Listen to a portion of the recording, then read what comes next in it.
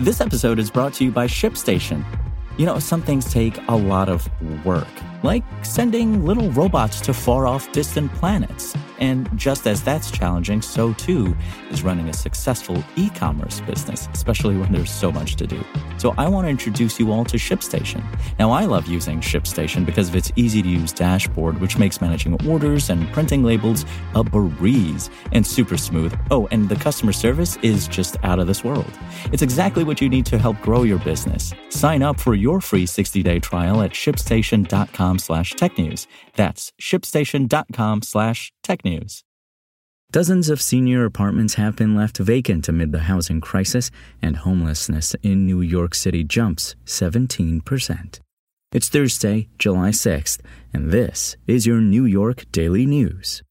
Dozens of apartments that are reserved for seniors and managed by New York City have been left vacant for years amid a citywide housing crisis, New York State Comptroller Tom DiNapoli revealed in an audit released Wednesday. DiNapoli found that at least 71 senior apartments controlled by the city have sat empty, some of them for an average of nearly 3 years, as New Yorkers in search of homes struggle to find housing they can't afford. The comptroller also pointed to flaws within the process for awarding the coveted senior units and found applicants for apartments at developments in Queens, the Bronx, and Brooklyn were either moved down a waiting list when they shouldn't have or rejected for invalid reasons. New York City's affordable housing agencies need to make sure they are doing everything they can to place vulnerable seniors into available housing, DiNapoli said in a written statement. Unfortunately, the audit found that there is more they can do to make sure those next in line are not passed over and that available apartments don't sit vacant. In the audit, which covered January 2014 to September 2022, DiNapoli and his team found that programs overseen by two city agencies, the Department of Housing Preservation and Development and the Housing Development Corporation, failed to fill vacancies in a timely manner and meet their own program requirements. A spokesperson for Mayor Adams did not immediately respond when asked to comment on the audit, but in a response included in the report, HPD Commissioner Adolfo Carrion and HDC President Eric Enderlin wrote that prior to the release of DiNapoli's findings, their agencies had begun enhancements to provide more expeditious service.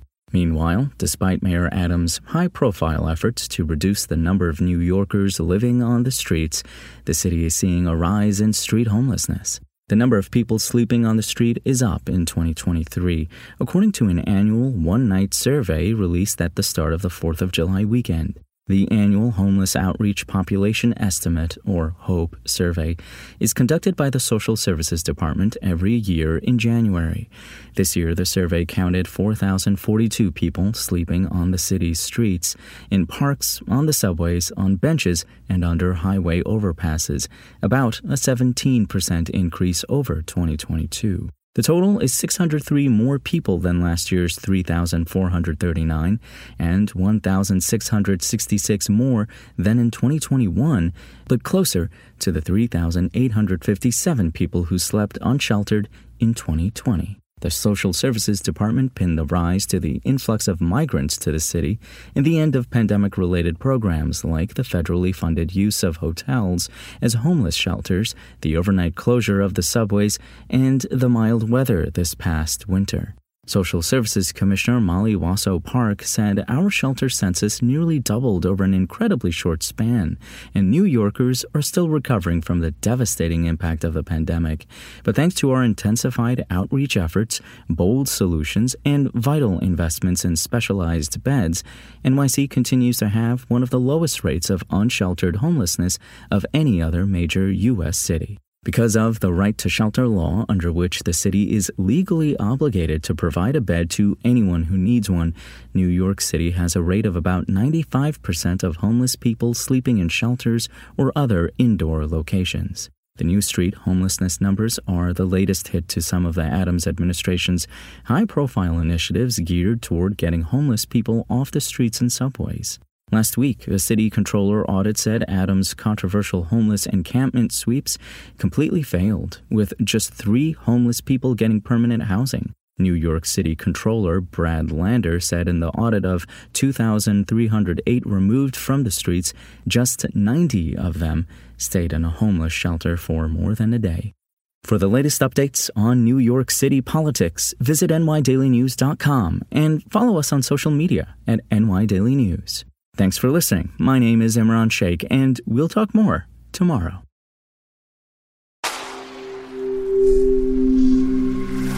Spoken Layer.